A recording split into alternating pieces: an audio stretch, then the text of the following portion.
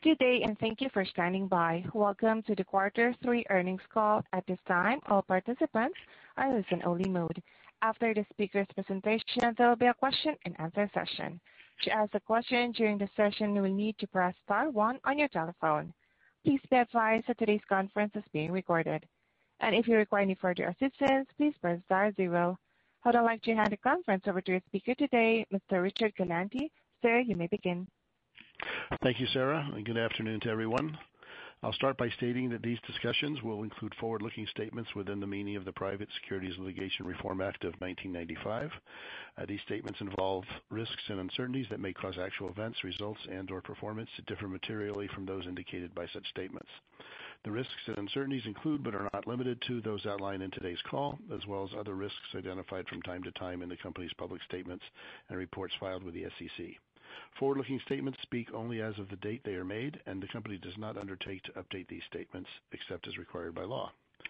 In today's press release, we reported operating results for the third quarter of fiscal 2021, the 12 weeks ended this past May 9th. Reported net income for the quarter was $1,220 million, or $2.75 per diluted share. Last year's third quarter net income came in at $838 million, or $1.89 per share. This year's third quarter included $57 million pre-tax, or 9 cents per share, in COVID-19 related costs. Last year's third quarter included $283 million pre-tax, or 47 cents per share, of COVID-19 related costs. Net sales for the quarter increased year over year in the quarter by 21.7% from $44.38 billion to $44.38 billion this year, from $36.45 billion a year ago. Comparable sales for the third quarter of fiscal 21 were as follows. In the U.S., on a reported basis, comparable sales were up 18%, ex-gas inflation up 15.2%. Canada, on a reported basis, up 32.3%, ex both gas and strong Canadian dollar, ex-gas and FX, up 16.7%. Other international reported plus 22.9%. Ex-gas and FX plus 13.1%. All told, company reported comp sales of 20.6%, and again, ex-gas and FX 15.1% up. E-commerce on a reported basis was 41.2%. Ex-FX was up 38.2%, and that's on top of a year ago in the third quarter when it was up 66.1% in Q3 a year ago versus the prior year to that. In terms of Q3 comp sales metrics, traffic or shopping frequency increased 12.5% worldwide and plus 11.9% in the U.S. Our average transaction or ticket was up 7.3% worldwide and up 5.7% U.S. during the third quarter, and these numbers include the positive impact both of gas inflation and FX. So adjusting for that, they would be in the 1.8% and 2.7% in the U.S. adjusted for those. Foreign currencies relative to the U.S. dollar positively impacted sales by approximately 290 basis points, and gasoline price inflation positively impacted sales by approximately 260 basis points. Going down the income statement, membership fee income reported for the third quarter, $901 million, or 2.03% of sales. Again, we had strong FX, and so adjusting for that out, the $86 million reported increase would have been up $67 million, so FX up 8.2%, on a reported basis up 10.6%. In terms of renewal rates, the U.S. and Canadian rate came in at 91.0%, the same as it was at Q2 end. Worldwide, our total company renewal rate was 88.4% at Q3 end, or 0.1% lower from the prior quarter end. China entered the renewal calculation for the first time this fiscal quarter. First-year renewal rates generally lag those of later years, and excluding China, the worldwide rate would have actually improved 0.1% versus the prior quarter. In terms of number of members at Q3 end, both member households and total cardholders, at the end of third quarter, total paid households 60.6 million, up from 59.7 million 12 weeks earlier. Total cardholders 109.8 million, up from 108.3 million at the end of the second quarter 12 weeks ago. At Q3 end, paid executive membership totaled 24.6 million members, an increase of 817,000 during the 12 weeks since Q2 end. Moving down the gross margin line, our reported gross margin in the third quarter was lower year-over-year by 35 basis points, coming in at 11.18% compared to a year ago at 11.53%. As I usually do, I ask you to jot down a few numbers. Two columns, both the reported year-over-year change in gross margin and the second column, ex-gas inflation. On merchandise core, reported minus 52 basis points year-over-year, and ex-gas inflation minus 29 basis points. Ancillary and other businesses reported plus 2 basis points, and ex-gas inflation plus 7 basis points. 2% reward, plus 1 basis point and minus 2 basis points. Other, plus 14 basis points in both columns. Total, therefore, reported gross margin, again, year-over-year was reported down 35 basis points, and ex-gas inflation down 10 basis points. The core merchandise component, as you show here, was, as I mentioned here, was down 52 basis points year-over-year and down 29 on ex-gas inflation. This is primarily a function of sales shifting from core to ancillary versus last year as we begin to revert back to more historical sales penetrations. Recall last year we saw a significant shift of sales out of ancillary and other businesses and into the core. In terms of the core margin on their own sales, in third quarter, the core and core margin were better by plus 27 basis points, with non-foods up significantly, rebounding from last year's lows, food and sundries flat year-over-year, and fresh foods down from last year, the latter still strong by historical standards. Fresh, as we've mentioned over the last few quarters, is lapping exceptional labor productivity and low product spoilage that occurred from the outsized sales that began a year ago in Q3 with the onset of COVID. Ancillary and other business gross margins, again, ex-gas inflation was up 7 basis points year-over-year in the quarter. We have a lot going on here as of last year. Last year we had closed the hearing aid and optical departments and had severely limited the service and selection at our food courts for most of Q3 last year.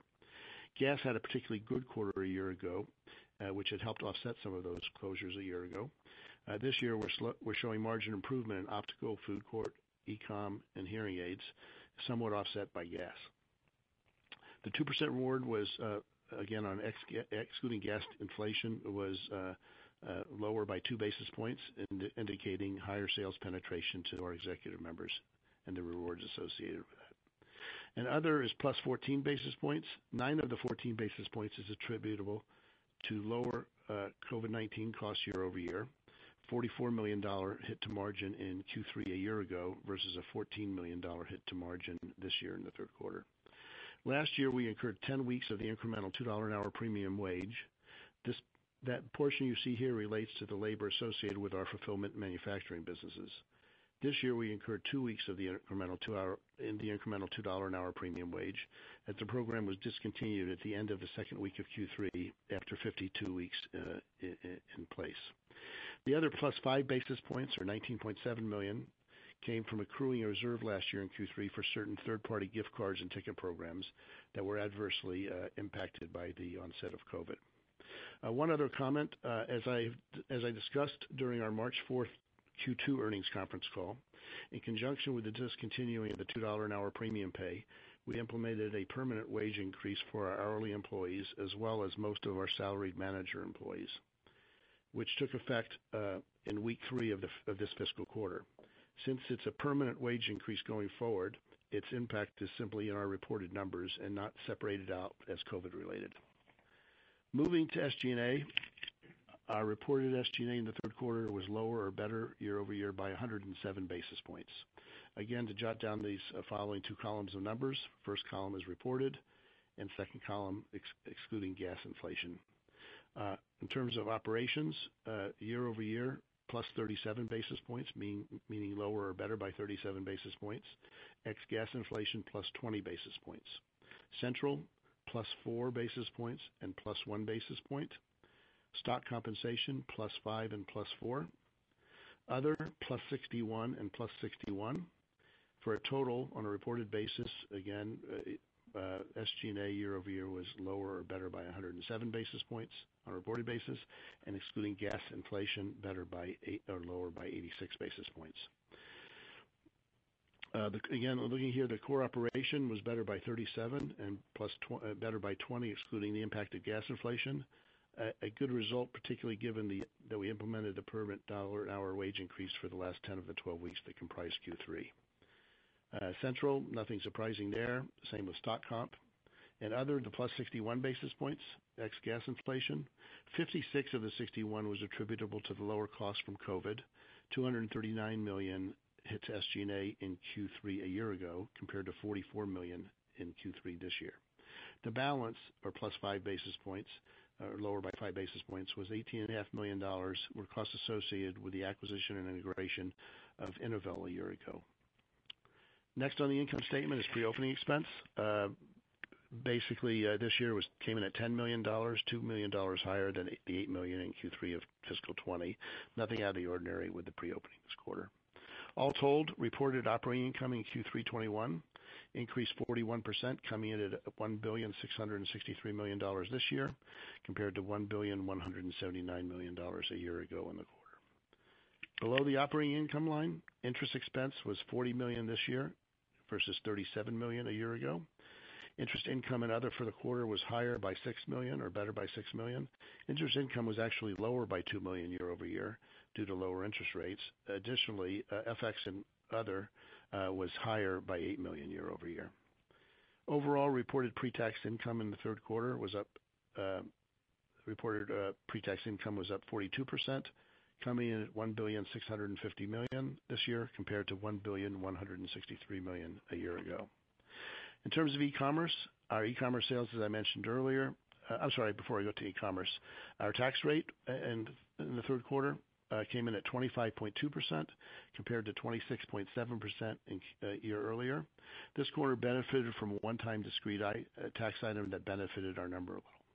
For all of 21, based on our estimates, which of course are always subject to change, we anticipate that our effective normalized total company tax rate for the year to be in the 26 to 27% range.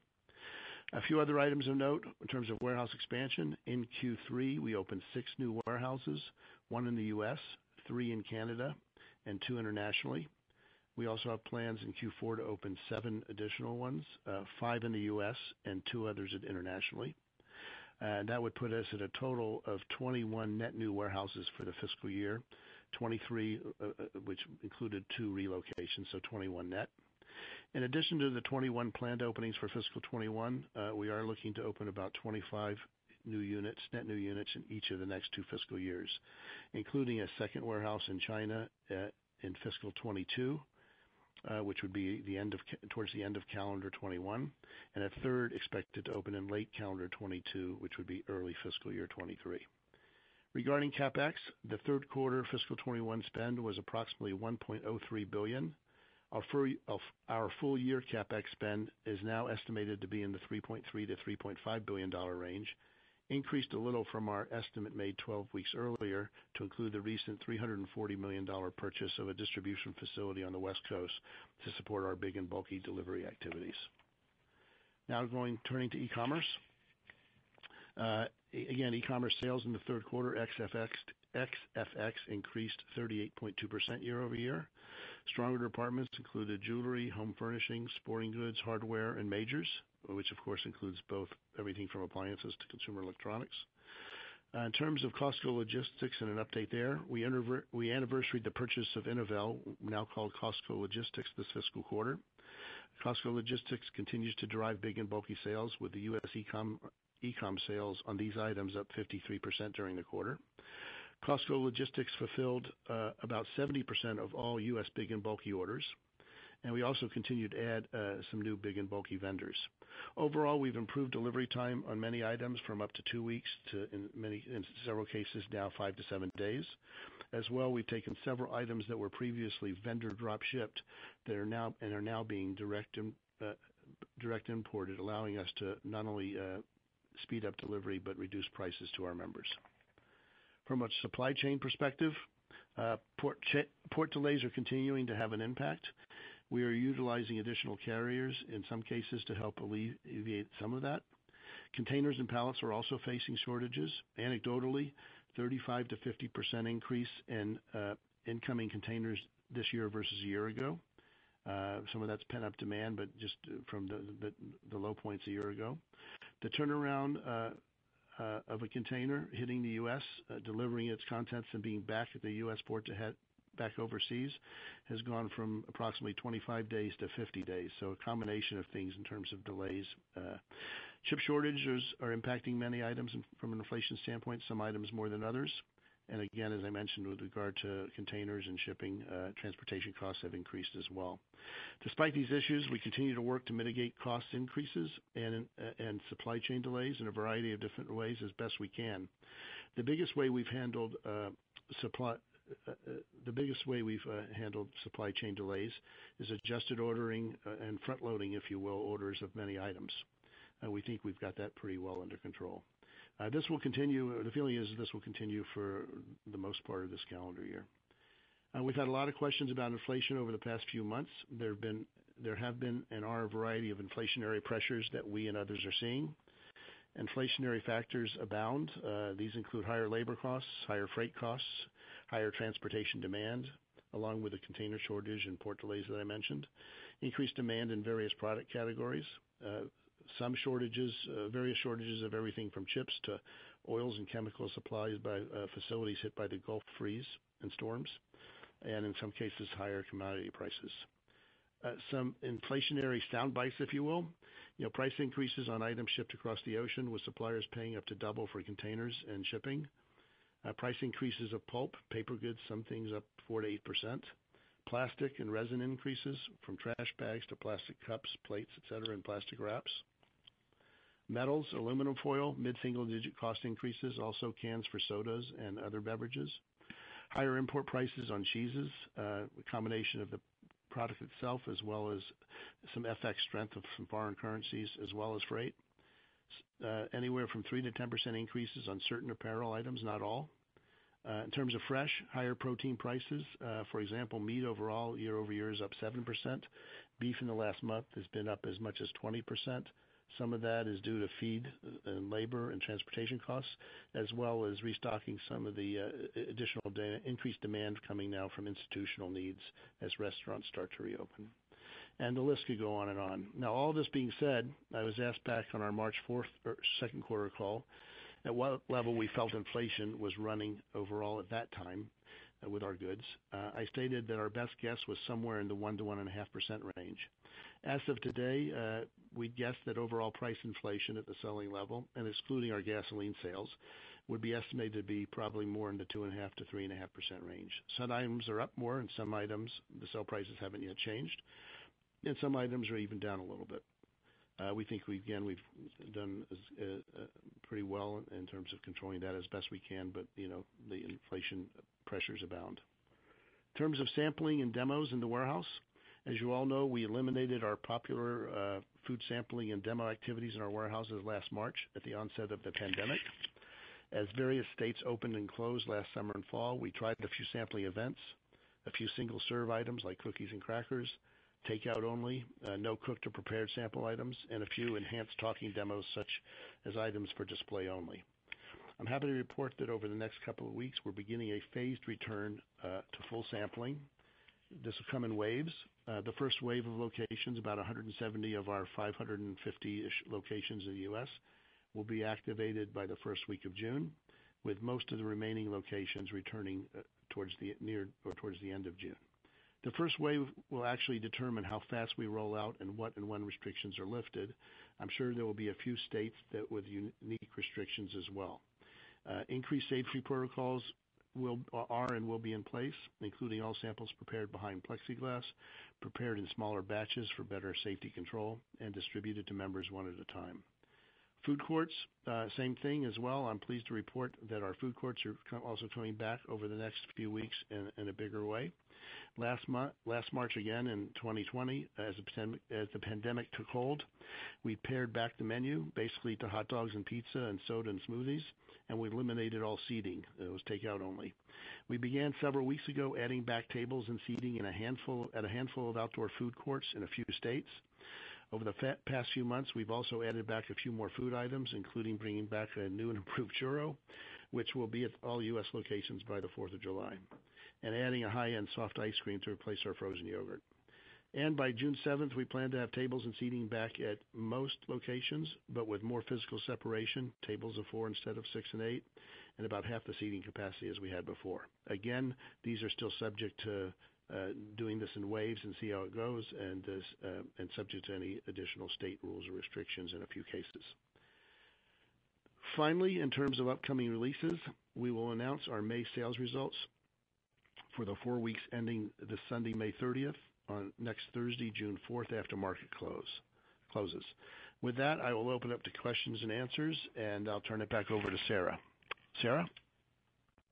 Yes, sir. As a reminder, to ask the question, you will need to press star 1 on your telephone. To withdraw your question, press the pound key. Again, if you would like to ask a question, press star the number 1 on your telephone keypad.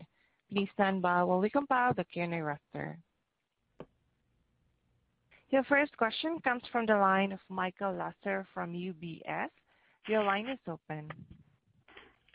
Good afternoon, Richard. You outlined a variety of inflationary pressures that you're seeing in the business. How is this going to impact Costco's gross margin over the next couple of quarters? Costco tends to move more slowly with changing prices than others. Should we expect this to be a pressure point, especially as you wrap a period of strong gross margin gain, given the good sell-through last year? Well, I mean, of course, Michael, we'll have to wait and see. I mean, our view is that while historically we want to mitigate those increases and work with our vendors and try to be as efficient as possible to lower those pressure points, some of it will pass through, and some of it has passed through. From a competitive standpoint, our view is it has not really impacted our margins in any big way. Some of the inflationary pressures, some very simple examples might be things like, our $4.99 rotisserie chicken and our $2.99 40-pack of water. Those have stayed the same, notwithstanding there's been some pressure on some cost components of these items. So those are already impacting our margins a little, and I think overall, relative to competition, that's not going to be a big impact of where we go margin-wise. Okay. My follow-up question is on the value of the Costco membership. Amazon is enhancing the value of its membership with more media and content. Walmart continues to focus on the value of its membership offering. Do you think these factors are influencing the pricing power that Costco has to raise the fees associated with either the Gold or Executive membership? And do you feel like there's been a sharp increase in the value of a Costco membership over the last 4 years, such that as you approach the normal cadence of when you would typically raise your fees, you could do it this time again? Sure. Well, look, we focus first on driving more value, and I would like to think that some of the benefits that we've had in terms of strong business over not only the last year with COVID, certainly we've been helped by the fact that we've been deemed an essential business, and the strength in fresh and food items has helped quite a bit as well, and buying things for the home. But I think we've gained market share on top of that, and that's all about value. I mean, our model is intact as it relates to the best prices on the best quality goods and services, and certainly our buying power keeps improving in that regard. We've added things as it relates to different forms of procuring the merchandise, whether it's in store or big increase like many people with e-commerce. Certainly our acquisition of what's now called Costco Logistics has been a big boon we believe, for our sales strength and competitiveness in those areas. So we think from a value proposition standpoint, the value of what we offer our members keeps going up.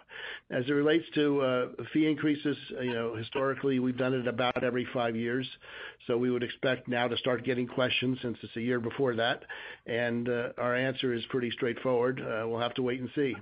But we certainly feel good about our competitive position. Sounds great. Thank you so much, and best of luck. Thanks. Your next question comes from the line of Simeon Gutman from Morgan Stanley. Your line is open. Hey, Richard. The core on core, I think, was set up 27, and I know you don't guide on this. I just want to ask maybe about the puts and the takes. If you talk about are there categories that are higher margin that have yet to recover on the positive side, and then on the other side, the spoilage and some other things that helped you last year sort of come back. So just how to think, are there more good guys than bad guys, and just another way to think about the gross margin core and core going forward? Sure. Well, there's always different pieces to that equation. As I mentioned, one of the things that we mentioned over the last few quarters was particularly strong fresh foods margins with higher labor productivity and much lower product spoilage. While again, we're still above where we were pre-COVID, it's come down a little from its peak a year ago in Q3, but still nonetheless, better than historical numbers. One of the things that I mentioned picked up was non-foods. Again, the strength that we've seen in non-foods has continued. It really started in the summer when people buying things for their home. Outside of that, certainly I would expect on an ancillary business, taking gas out of it for a minute because that goes up and down with a lot of factors causing it, who the heck knows. But at the end of the day, if you look at some of the other ancillary businesses, I would expect to see, of course, margin improvement with optical and hearing aid relative to a year ago for sure, even in Q4. Same thing with travel. Travel is coming back, as we see on the news every night. Travel is coming back in a big way with the improvement with COVID, as well as probably a lot of pent-up demand. And we're seeing that ourselves in our travel business. And that's a high-margin business, although a small piece of the total sales action for the company. So I think overall, we seem to figure out how to get there in different ways. Even something like Costco logistics that in the last 3 or so quarters I had pointed out it was a 5 to 7 basis point hit to margin. It's finally anniversary some of that, and hopefully we'll start to show some improvement. But there's little things like that might show you a little improvement in the future. But overall, it gets back to our ability to price our goods for great value and being competitive, and still hopefully improving the bottom line will continue. But we'll let you know each quarter. Okay. Sorry about the noise, but one quick question on inflation. It sounds like maybe other retailers are raising prices, but you're just moving your prices up and not letting them lag. So I guess you're seeing the demand staying healthy, or are you seeing the environment just stay rational all across the board, and that's allowing you to take pricing up sort of at the same time as the input costs go up? Well, I think first of all, we look at what we can do with our own blinders on. There's been a lot of CPG companies, both in paper goods, soda pop, that have announced increases, and many of them are sticking because we and other retailers are aware of the underlying costs associated with it. I'd like to think we can do as good a job as any, given our purchasing power and limited number of SKUs, that can mitigate that as best we can. To the extent that those are happening, the fact that on average our competitors are taking those probably as fast, if not a little faster than us, is a positive. But we've taken some price increases on things that have gone up. Okay. Thanks, Richard. Your next question comes from the line of Paul Lejuez from Citigroup. Your line is open. Hey, it's Tracy Kogan filling in for Paul.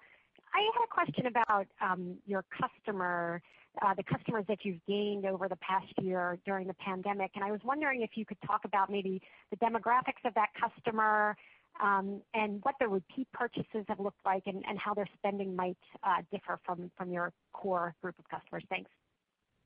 Right. What's I guess most interesting is other than from an age standpoint, being a demographic that's the next young generation of Gen Z or millennials before that, and Gen Y or whatever else, we're getting our share of them. We did see over as COVID hit, there was, of course, a spike. Not only there was a big spike, a big increase with same day fresh delivery in most cases with us, with our relationship with Instacart, and also doing ourselves 2-day dry grocery and some other items. And again, anecdotally, we know that we garnered some additional members that way. On the 2-day, since that is done via mostly UPS, we've gotten some members that are outside of our geographic market areas of physical warehouses, but not a big giant number. So overall, I think if anything, we've seen our continued strength of adding net new members to existing warehouses. Certainly, opening new warehouses helps, and perhaps getting a few related to the online, next day delivery of fresh and things like that. Beyond that, again, when we see from an age demographic, we think that we're getting our good share of younger people as we did in previous.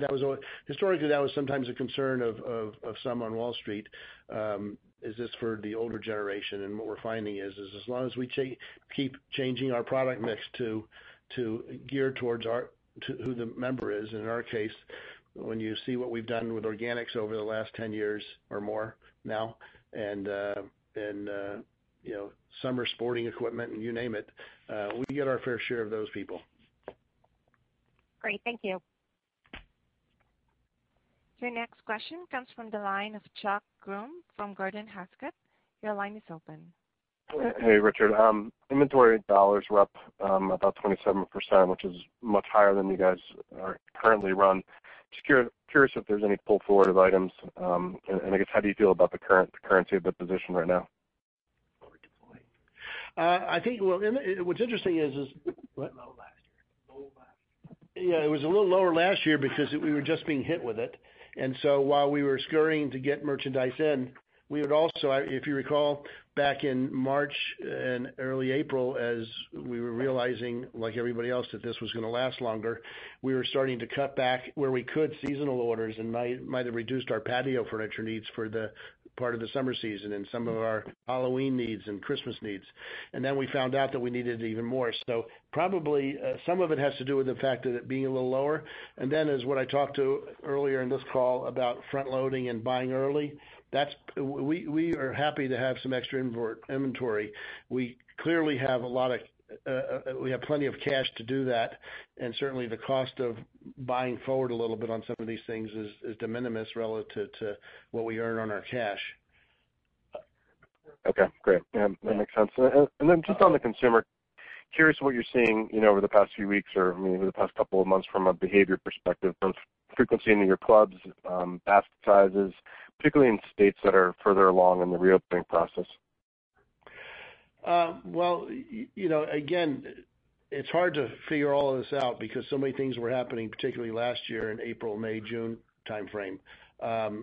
What we saw is the states that opened a little early, we started seeing a little bit more shopping frequency a little earlier, like Texas and Florida, but not in a meaningful, discernible way. Trend-wise, yes, but not like let's wait for that everywhere. But even in states that have been a little bit more closed, I mean, the U.S. in particular has opened up quite a bit in the last month and a half, as evidenced by new CDC guidelines and I think the spring weather in general, and so and just the pent-up interest in doing that. So. I think a lot of that's already in there. In other countries, in Canada, there's still some, for much of the last fiscal quarter, in about 38 of the 101 or 2 Costco's in Canada, one of the main provinces, there was limitations on, we had to cordon off non-essential items, or so non-food items. We can only sell food and cleaning supplies and paper goods and health and beauty aids and the like. So that is, I think, in a big way, pretty much over.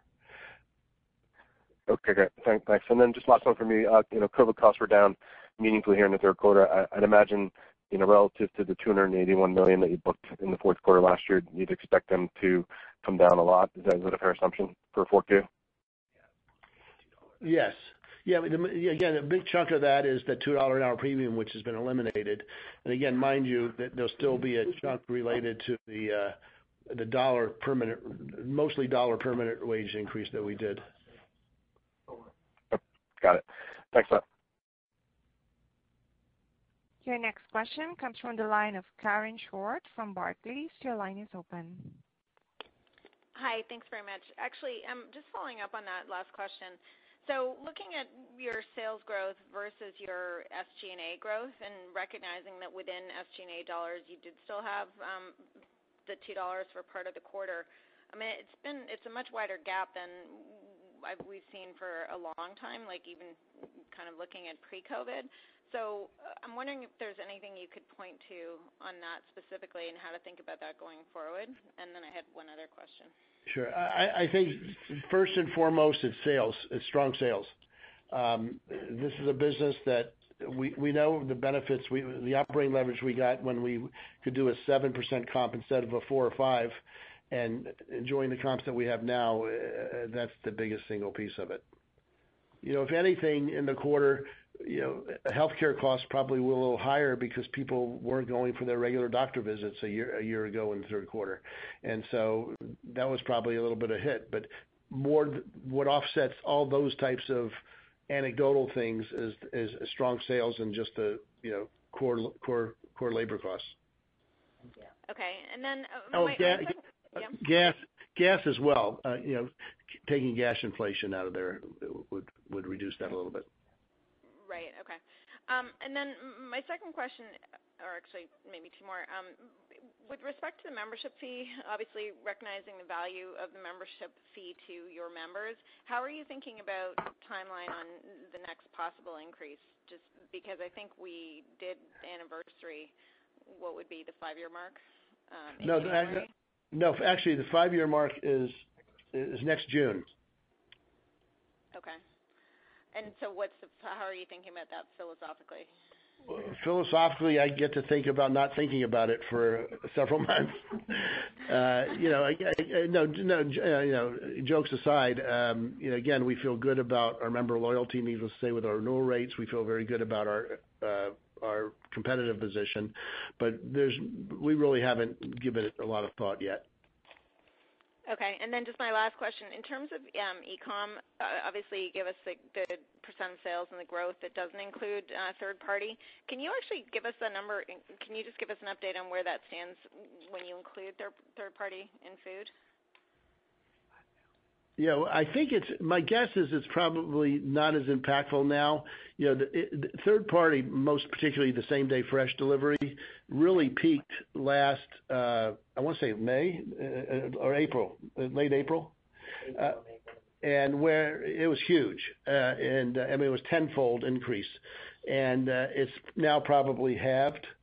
Still huge relative to pre-pandemic, but so it's not as impactful as it was. So again, I think there were a couple of quarters where a couple of quarters ago we had like an 86% comp in e-commerce, and we said that if you added back the stuff that we don't put in there, like same day fresh, since third parties come in and buy it in the warehouse and take it to you, that 85 or 86 was up towards 100. If you just I'm shooting from the hip here, but if that was 15 percentage points, let's assume it's 5 to 8 percentage points, but certainly not 15.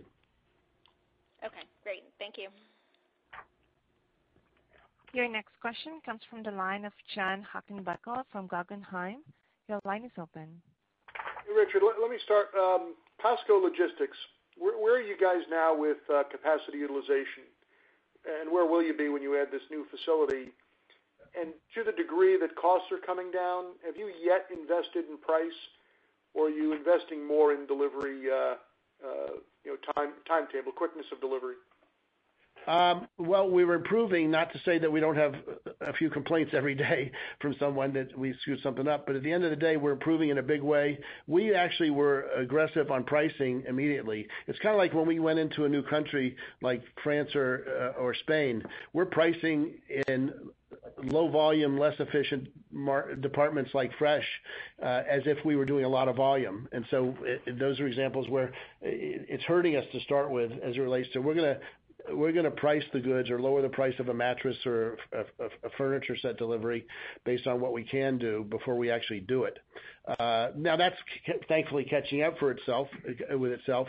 In terms of capacity, it has a lot of capacity. As I mentioned, right now about 70% of our big and bulky is now delivered through Costco Logistics. Some of it was being delivered by third parties that were doing fine, but now we're doing it ourselves. That business, as I mentioned, is continuing to grow very handily, not only for us, but industry-wide with furniture and things for the home, exercise equipment, TVs and the like. And we think that we have tremendous capacity available. What we bought was at a capacity of less than 50% of what it had been doing itself a few years before. But again, those aren't completely you can't completely compare those two. What we just bought was a huge facility and acreage that'll allow us to do more big and bulky, and recognizing so many things come in from overseas and big and bulky, and it's again on the West Coast in California. And so it's going to help us continue to grow that business. We think we have a lot of growth. Way before COVID and more big and bulky and everything else, recall in the U.S. what we saw over the last 5 years. I think it was 5 years ago we said in just white goods, when all we did was sell them in store, we did about $50 million. And the year pre-COVID, 3 years hence, we did about $750 or something. We're well beyond that now, both natural growth as well as what COVID has done in terms of people buying things for the home, and then us being able to become more competitive on pricing.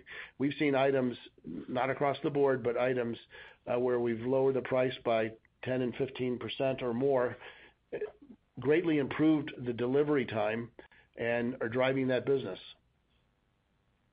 And then just real quick, lastly, the cold and frozen delivery program, the 2-day program, how's that being fulfilled? And how do you think about that conceptually, right, in terms of consumer uptake versus the dry grocery that you did previously? It's really too early, John, to tell. We just started that 3 weeks ago, and something that our people in that operation wanted to try. In business centers, we think it's something that lends itself well to our business customer needs as well, and we'll see. Okay. Thank you. Your next question comes from the line of Scott Mushkin from R5 Capital. Your line is open. Hey, thanks for taking my questions. So, Richard, I actually wanted to get back at this big and bulky that we were talking about before. I was kind of hoping you could maybe size the opportunity. Obviously, you guys are putting a lot of money into it. Kind of maybe you can give us what percentage of your sales are in those items now? Where do you think it's going to go? How much do you think you can drive sales? I was just wondering if you could do anything to size it, because it's obviously a big focus for the company and a big capital investment. Yeah. I don't have that detail in front of me. We're seeing, 30 and 50% increases on items within some of those categories. Everything from outdoor patio furniture, indoor furniture, to mattresses, to exercise equipment, to TVs along the way. And is your expectation to bring in more vendors, and I don't know how many SKUs you're offering, but have more SKUs, and how are you thinking about advertising it to your membership base?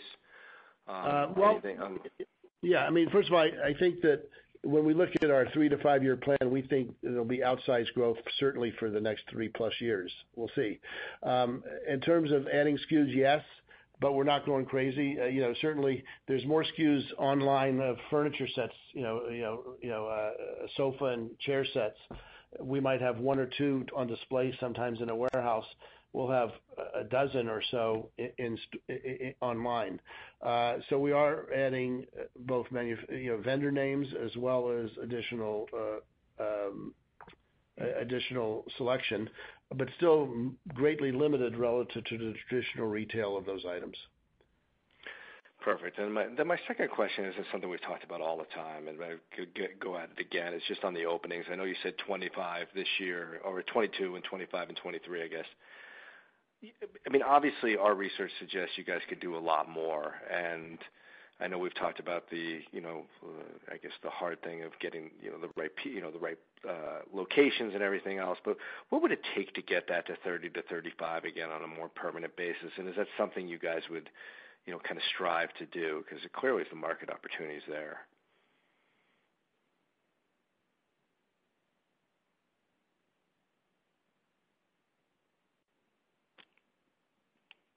Hello? Excuse me, sir. This is the operator. I'm sorry. Hi. The line of the speaker got disconnected for a second.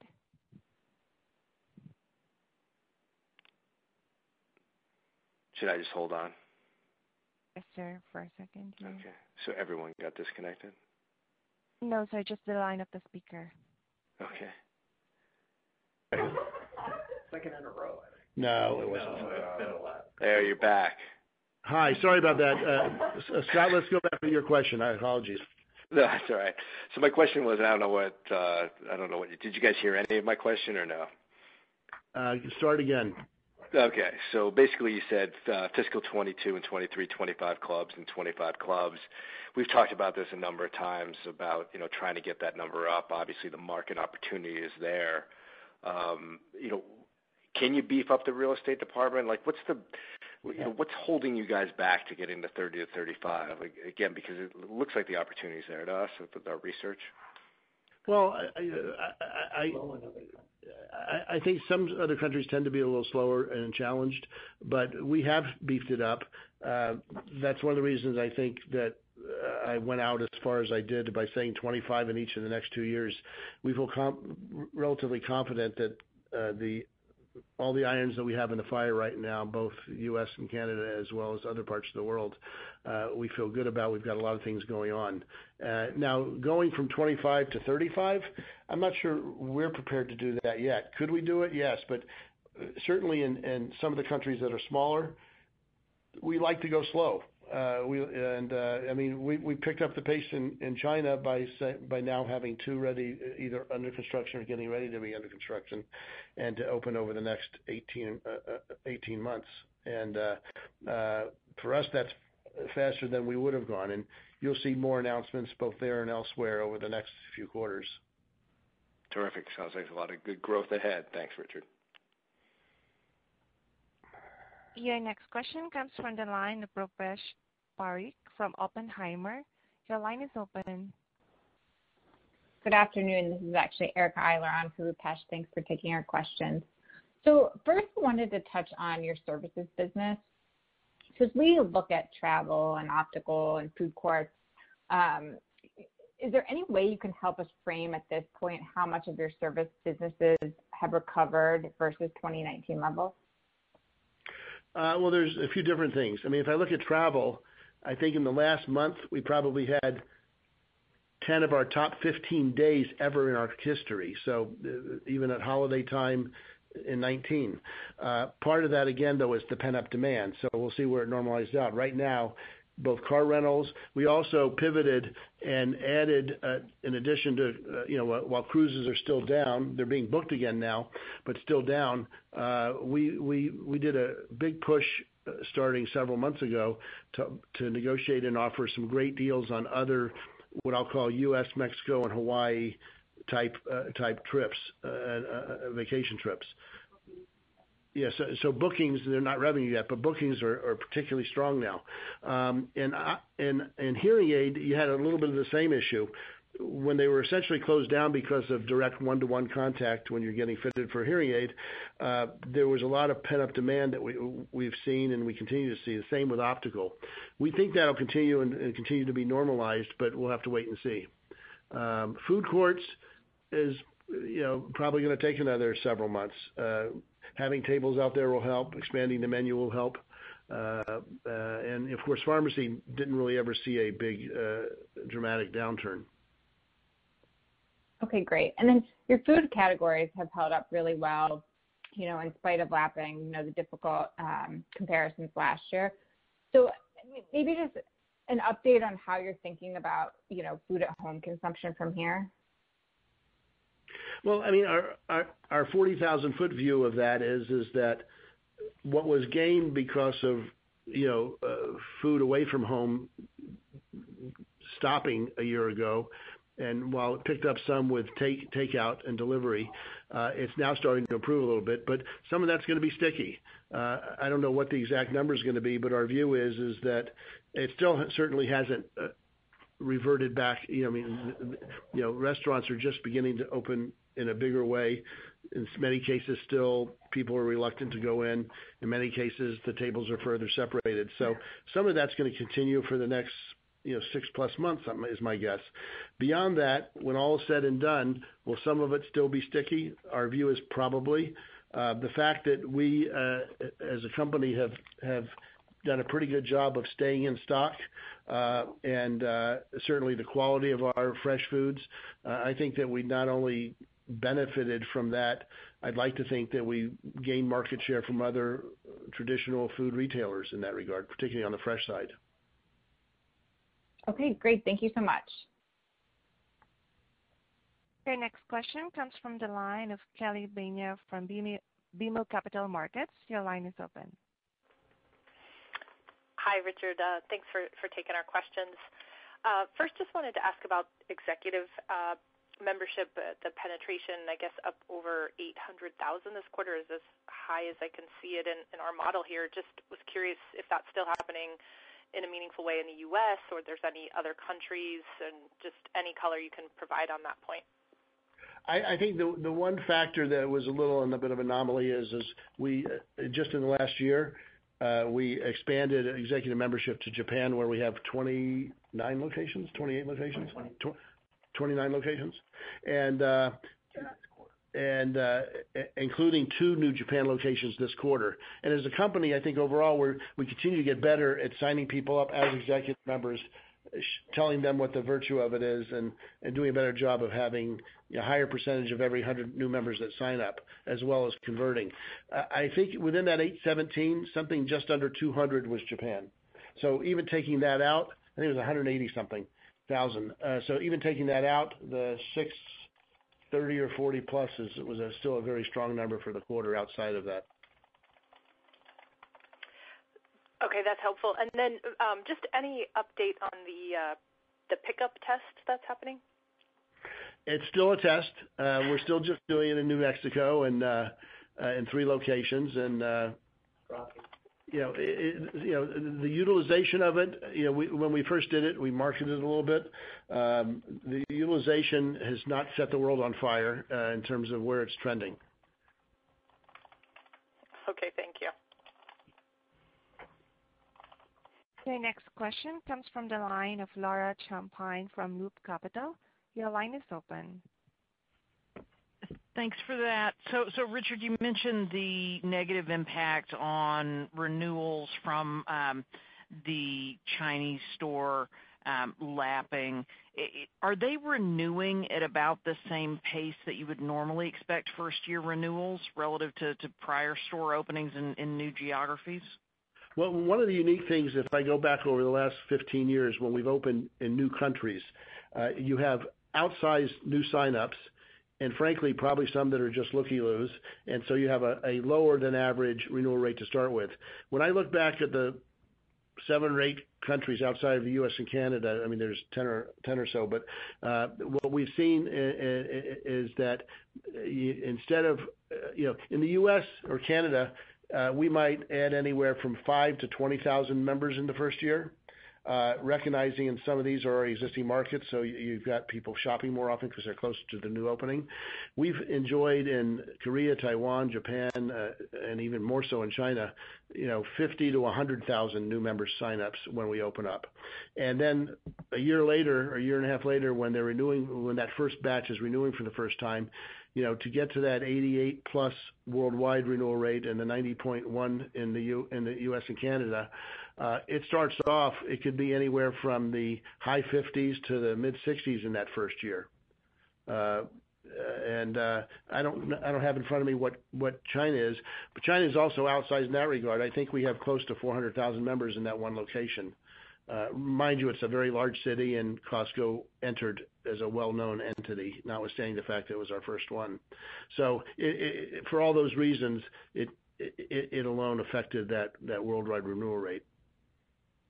Right, but it sounds like we're not surprised. And by the way, even whatever renewals, non-renewers that have been incurred, we've gotten more than that in terms of new signups. I think at the end of about 3 months after we opened in China, which was August of 19, we had around 300,000 members, and I think now we have about 400,000. So even if we've lost a bunch, we've gained a bunch plus some more. Understood. And then secondly, on the roughly 30 basis points decline in core margins on an ex-gas basis, you mentioned that that is related in part to the sales shift back to lower margin ancillary business. Was this the quarter where you're lapping the most extreme move away from ancillary, or are we likely to see a similar impact as we move through the year? I think Q3 was probably the most. It'll still be impactful in Q4, probably not as much. Got it. Thank you. Your next question comes from the line of Greg Malik from Evercore ISI. Your line is open. Hi, thanks. I have two questions. First on e-commerce and multi-channel. Do you have an update on the penetration now for e-commerce? Is it to 10% or close? And what are you seeing in terms of the percentage of members that use multi-channel and what their renewal rates look like, if they're any different? First of all, I think it's about 7.5 or 8, and part of that is the huge strength in gas. Got it. And what was the other part of the question, Greg? The part of that was just for people that like what percentage of members actually use multi-channel offering, like use either 2-day or Instacart? Is it the majority that have used it, and what do their renewals look like once they've used you in multiple channels? Okay, somewhere around 45% of our members have used e-commerce, and the renewal rate is slightly better. I'm not talking about new members that signed up that have just used e-commerce. I'm talking about just how many existing members have used e-commerce. Got it. No, that's great. Thanks. And then the second question was on gasoline. I just want to make sure I got this right. Do you have a number for what the gallonage growth was, and if penny profit was up or down? I know it hurts the mix, but just where we are on that cycle right now with gas inflation. Gas dollar profits were down because it was interesting, notwithstanding the fact that if you think back again, the third quarter last year, it was mid-February effectively to mid-May.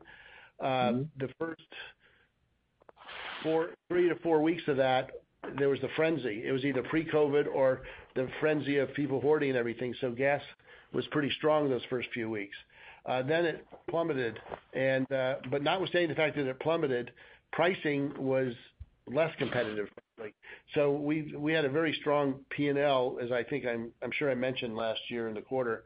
It was particularly strong. We had a fine gas profit this quarter, but last year was fine with a capital F. Got it. And so the pressure on any penny profit that you can get when gallons are recovering. I mean, gallons are recovering now? Are we at that stage? Yes, very much so. Okay, and do you have a number that you can give us in the quarter? I have one I cannot give you. So no, I can't. Wait, no, gas has been, for those of you who have known us for many years, gas used to be a business that on a given day or week on a fully allocated P&L could actually lose a little or all the way to make a lot, and it would be very volatile. In a matter of a week or two, it could switch from the top to the bottom there. The normal over the last few years has been it is a profitable business, and there's still some outlying big profitable days and a lot more days that are just regularly profitable. But the fact that it's coming up and the fact that it is probably overall a little less competitive out there, but that's not just in the last few weeks, that's been over the last year. Last few years. Okay, great. Thanks and good luck. Your next question comes from the line of Robert Moskow from Credit Suisse. Your line is open. Hi, thanks for the question. I wanted to know, do you have any data you can share about the demographics or income levels of the new members that you've picked up in the past year? Is it trending any differently than your typical new member growth? Is it younger? I think Tracy kind of asked this question already, but I wonder if you had any specifics. And then lastly, I wanted to know, do you think you got any benefit this quarter from consumers having just more money in their pocket from stimulus payments, or is that not really characteristic of your membership? I don't have any economic average income demographics in front of me. I know when we look at new member signups currently versus a year ago versus 2 and 3 years ago, we still are getting our share of younger people, maybe a little younger than that right now, simply because of e-com and what have you has helped a little bit on that area, but nothing discernibly different. As it relates to where we helped, when we've looked at things in the past as it relates to some unusual stimulus, our view is we haven't seen as big a benefit as some of the other discounters or general merchandise discounters have seen, but it can't hurt. So my guess is it certainly it's probably helped us some, but not as much as others. So probably helped a little, not a lot. Okay. Yeah. Thanks a lot. Your next question comes from the line of Peter Benedict from Baird. Your line is open. Yeah, hey, Richard. First question, just given the sourcing challenges around the pandemic, I'm just curious any updated thoughts you have on your vertical sourcing initiatives, anything being sped up or slowed down? Just what's the latest update on that? Yeah, well, look, I mean, in a big way, I think the fact that we've got 2 meat plants and a chicken plant and a bakery commissary and a couple of optical grinding labs, if anything, those things have helped us a little bit. They're at full production in a big way. When feed costs go up, in the chicken plant, for example, we go out somewhat with feed costs, but I'm sure, we don't hedge ourselves completely in either directions, but we've done a pretty good job of managing those costs. And, okay. Yeah, go ahead. But no, nothing major there. And then what was the other question? No, I was just wondering if you've accelerated any initiatives that you maybe had in the pipeline, given what you've seen in COVID, or if there's been any maybe new areas of the business that you maybe weren't considering vertical before, but maybe now you are. Yeah, I think the big one that has surprised us in the sense that we think there's lots of opportunity there is the whole Costco logistics side. For a variety of reasons, not only handling it ourselves and controlling the destiny of delivery times, but actually there's a number of items that we historically have drop shipped, if you will. The supplier carries the inventory, the supplier sends it, and needless to say, there's a cost associated with that. As we get bigger and higher volume and do some of those things direct, we're able to basically improve the delivery time and lower the price, and we've seen that. And then we're getting better at installation.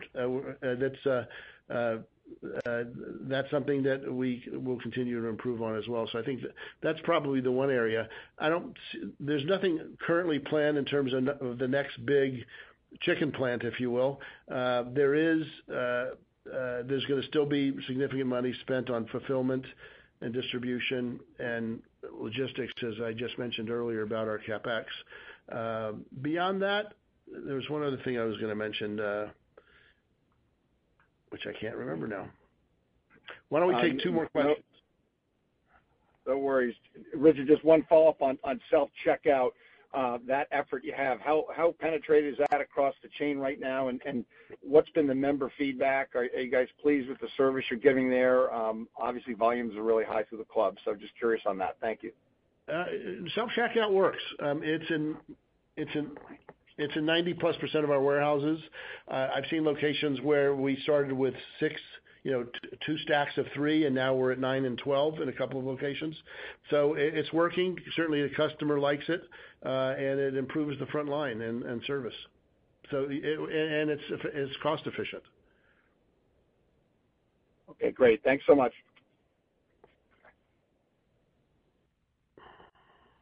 Your next question comes from the line of Scott Ciccarelli from RBC Capital Markets. Your line is open. Wednesday. Hi, this is Jake Chinitz on for Scott. Thanks for fitting us in. I know you've done a couple things to stay more in touch with members, especially on the e-commerce side. For example, building a database of updated member emails. So can you just give us an update where that may be from a progression standpoint and any results you've seen from that? Well, I think we're improving, and a lot of the improvement we're doing in terms of a better mobile site and better service to our members, and ability to communicate to our members. Hold on one second here. In the last in the last year, we've increased the number of emailable addresses by 24%. And we're seeing higher conversion rates, as I mentioned already. And we're doing more things in the warehouse with, to drive traffic online as well. So I think all those things are working, and we'll continue to improve our mobile. I'll make a point on the next earnings call to talk about. I mentioned on Q2 earnings call there were kind of like 3 phases of upgrades to our mobile site. Starting in September and then over the next 6 or so months after that. I'll make a point of pointing some of those things out, recognizing some of those things others have been doing and we're just getting around to do. Why don't we take one more question and that'll be it. I know. Your last question, sir, comes from the line of Edward Kelly from Wells Fargo. Your line is open.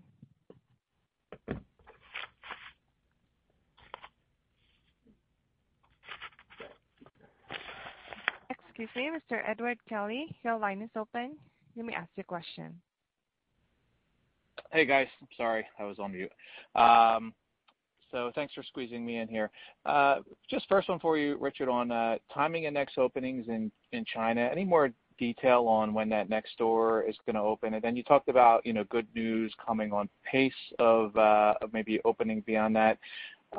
Thoughts on the potential to accelerate there now that you've had that first store open for a while? Well, yes. I mean, our view originally was we'd open one, and even before that opening, we'd by where would it be 5 years hence? Maybe we'd have 3. And my guess is today, we'll shoot for a number a little bigger than that, maybe 4 or 5. But there's a few irons in the fire over there, but those are the 2 that are signed, sealed, and under construction. And the next opening, when is that scheduled for? I believe the fall. Hold on a second. Where? Late next summer. Late next summer. 22. Calendar 22. Great. Hold on. Calendar 22, which would be Q1 of 23. Gotcha. Okay. And then just one for you on your business customer. Just remind us of your business customer mix, and then what are you seeing in that customer as as things start to recover? Do you think there's any permanent damage to that to that business at all, or do you expect it to just sort of come back with reopen? Well, look, there's fewer businesses. I mean, I think one of the things that Recognize has changed over our 37 years or so in business, if you go back in the first few years, it was probably 75-25 or 80-20 business to consumer. And consumers were buying a lot of institutional business items. Today, arguably, while we're still a wholesaler and certainly business members are important to us, it's probably 75-25 the other way, 75 consumer. And Recognize one of the reasons we've done our business centers to focus more on that as well. In fact, I think all 3 openings in Canada this coming quarter or this past quarter are business centers. And our deliveries are starting to come back.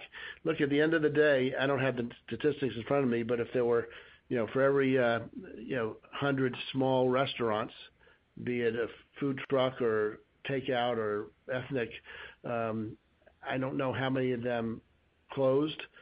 Probably not a lot, but was it 10 or 20? I don't know. And the others are coming back. So there's probably a little bit of detriment there. And as I mentioned earlier, though, our view is that we think some of business, not just in the food area, will be sticky to us as well. Great. Thank you. Oh. There is no question at this time, sir. You may continue. I would like to just say one last thing. At the end of the call, before opening it for Q&A, I mentioned that our May sales release for the 4 weeks ending May 30th would be on Thursday, June 4th. It's actually Thursday, June 3rd. So thanks for that correction. Thank you, everyone, and have a good day. This concludes today's conference call. Thank you for participating. You may now disconnect.